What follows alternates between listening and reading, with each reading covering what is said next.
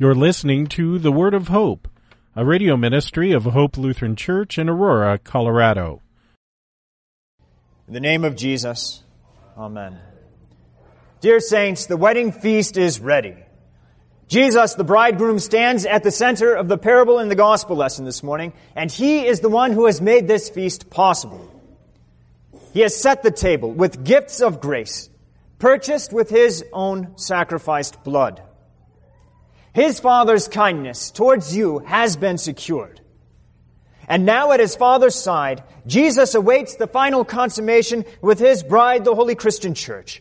And he urges his Father to send forth messengers with glad tidings to implore people to come to this wedding feast that the hall might be filled. Thanks be to God, God's will is done. The wedding hall, just as Hope Lutheran Church this morning, is filled. And so you have been brought together to feast on the delicacies that Jesus has obtained, your forgiveness and your everlasting life. You've heard the summons, and you're here. But do you have the right clothes on? This is the most troubling part about Jesus' parable this morning. I mean, it would be great if it just ended with Jesus sending out the messengers to grab the people off the highways and he fills up the wedding hall. But then there's this troubling part about the Father, the King, looking out over the gathered guests, and he finds the one guy without his clothes on and says, "Get out." Everything, dear saints, in this gospel lesson hinges upon the wedding garments. What are they? How do you obtain them? These are the questions that Jesus has set before you, and we must wrestle with them. But first things first. Before the man was cast away from the Lord's presence, there were others who didn't even make it into the wedding hall. Jesus, you have to remember, was speaking during Holy Week to his kinsmen, the Jews, to the Pharisees and the scribes in particular, and they had been called. The feast was set for them. For this very moment, these, the sons of Israel, had been set apart from the unbelieving world. This was the week of the great Passover when God's own Lamb would forever atone for their sins. And yet, Jesus is telling them, straight to their faces, that they don't care. Or worse, that they're going to kill the messengers who bring nothing to them but glad tidings of God's mercy. This parable, as well as the others that Jesus told them that day in the temple. I mean, these parables were really nothing but a thinly veiled attack against the coldness of their hearts. And there's no mystery to this. They knew full well that Jesus was talking about them, that he was saying that they were the ones who are going to reject the king's messengers, because in their hearts they had already been plotting about how they were going to seize Jesus, how to capture him, and even to put him to death. And if they were about to do this to the Lord, how do you think his disciples could expect anything different for themselves? And Jesus knows that, and he wants his apostles to be also the hearers of this parable. He's telling them what to expect. That even though the word of life is placed upon their tongues, they should expect two things: to be ignored or to be hated. Jesus isn't one for sugarcoating the truth, it seems like. This is the warning of the text.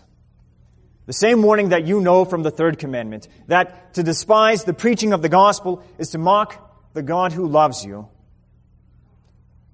It's to mock the word that he gives that invites you to receive the gifts that his Son has died to obtain. And Jesus even instructs you, who sit in the pews, so that you won't be caught off guard when the devil tempts you. Like the two men who rejected the messengers in the gospel lesson, you too can be tempted not so much by loafing around in bed. I mean, that much is obvious. You're here this morning. Thanks be to God. But you are tempted oftentimes with work. Busyness. To be productive is, it seems like nowadays, is the highest virtue in society.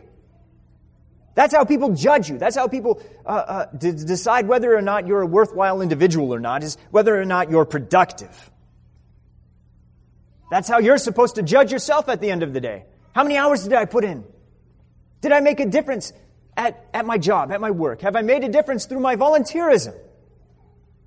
And so I can see how hard it must be for many of you to look at what you're doing right now and to be given a false sense of guiltiness that here I am sitting in church doing literally nothing but listening when I could be productive. How the world must look at me and mock me. But you know, dear saints, that work is not the most important thing. And what matters at the end of the day is not what you say about yourself, but what God says about you. And He says that no matter what you have done, you are His dear child, and He loves you because of what His Son, Jesus Christ, has done for you. Now, there is a second warning that also comes against those who would actively work to seize, to shame, and then to kill preachers. And yes, this was first spoken against the Pharisees, but the same holds true with anyone who desires to shame the Lord's called ministers. Now, thanks be to God, here in our case at Hope Lutheran Church, you, the members, hold me and sometimes Pastor Wolfmueller in high esteem. Now, but nevertheless, the Lord Jesus is promising that attacks against preachers are never far off beyond the horizon. Because there are people out there who desire nothing more than to shame and to hurt the people who have the audacity to tell them that they're sinners and that their productivity doesn't mean nearly as much as what God says about them. And to those who despise the Lord's messengers, Jesus says the King sends His troops to destroy those murderers and to burn their city. Now that might seem kind of harsh, but you have to remember that the messengers of the King speak with the King's voice. And to kill His messengers, to shame them, is to kill and to shame the King. It's to be in rebellion with Him. Now, perhaps the most astounding thing is not God's wrath or His fury against those who despise Him, but the fact that even though He is despised, even though people reject Him, He continues to insist that His wedding hall is filled.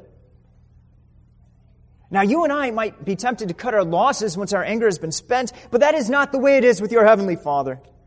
He sends out His word, knowing full well that people will care less to hear it, but that doesn't make the invitation any less genuine or real. And so when people do reject it, He sends His messengers out to the highways, to people, as Jesus says, who are bad and good. The Lord's word will accomplish its purpose. He has promised it. Now, what about those of you, and probably me myself, who have heard the invitation but have sinned in either, treating the Lord's word with contempt or treating His messengers shamefully? Or have thought more of our productivity than what Jesus has done for us? Well, the Lord says, I have no pleasure in the death of the wicked, but that the wicked turn from his way and live. Thanks be to God, even though Satan and your conscience testify against you, saying that there is nobody like you, there is no place for somebody like you at the wedding feast, the Father, according to His Son's bidding, sends His messengers to deliver you a sure and certain invitation. And He means what He says. And so I say to you, as a called and ordained messenger of Jesus, that everything is ready. Come to the wedding feast. Your Heavenly Father wants you there, and He means it. Now, we still have the pesky problem of the wedding garments. How can you find your way into the wedding feast and yet get thrown out? But this is really no different than what Jesus has already said. Not everyone who says to me, Lord, Lord, will enter the kingdom of heaven, but the one who does the will of my Father who is in heaven. What is the will of your Heavenly Father?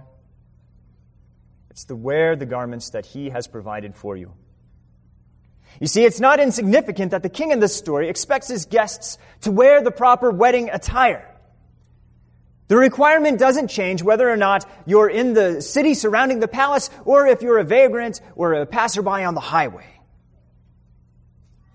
Now think about that. If you are a Gentile who's passing by on the highway, a stranger in that land, and you have nothing but the travel-stained rags on your back, how in the world are you going to have the right clothes for the wedding feast? You're not going to have them. That's the point. The messengers who come with the invitation also bear with them the greatest gift of all, the garment of Jesus' righteousness. This is what makes you pleasing in the King's sight. And this is what your Heavenly Father has given His Son into death to obtain, that His righteousness might be given to sinners. And you know that this is what Jesus is talking about. And thanks be to God, because this garment that your Heavenly Father has given you is spotless, it's pure, it's without stain or blemish, it's perfect. And it was draped over you when you were called out of the highway of this world in your holy baptism. And this is exactly what St. Paul says in Galatians chapter 3. He says, "For as many of you as were baptized into Christ have put on Christ." That is, have put on His righteousness as a garment. This is exactly why when you see little babies who are baptized here at our font, what are they dressed in? A white robe.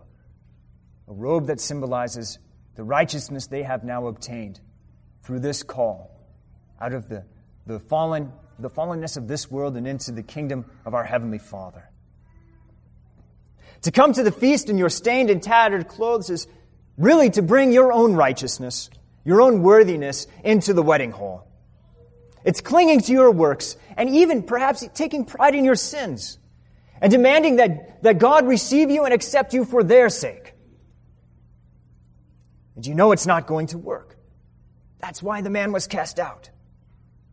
This is the example of someone who despises Christ's righteousness. But that is not you. You know that your works are torn to shreds by your sins. You know that this road in this world has beaten you down into exhaustion. You're filthy and you're unworthy of appearing in the King's presence. But then the messenger finds you. He invites you to the feast. He gives you your robe by saying, "I baptize you in the name of the Father and of the Son and of the Holy Ghost." And when you stumble, and when you fall, and when you sin, and you fear that you've stained the righteousness that Jesus has given you, the messenger tells you, remember the messenger is going with you back to the wedding hall. He tells you, you are forgiven for Christ's sake. Look and see, no amount of sin or shame has stained this perfect robe. He has overcome the mud of sin. He's destroyed the corrosion of death, and He's silenced the stains of Satan's accusation. Come to the wedding feast. Everything is ready. Amen. May the peace of God, which surpasses all understanding, guard your hearts and your minds in Christ Jesus unto life everlasting. Amen.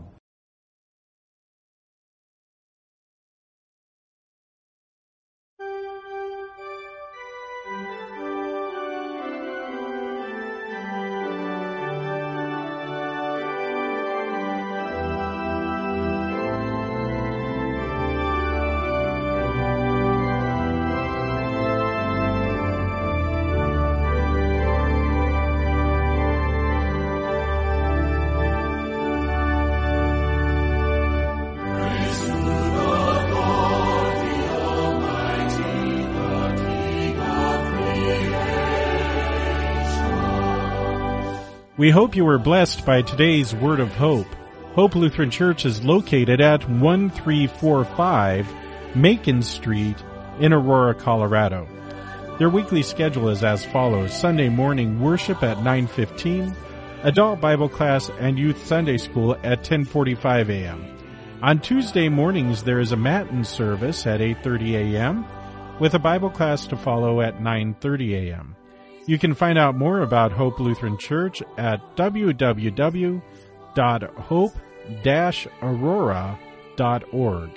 That's www.hope-aurora.org. Until next time, may the Lord bless you and keep you in His grace.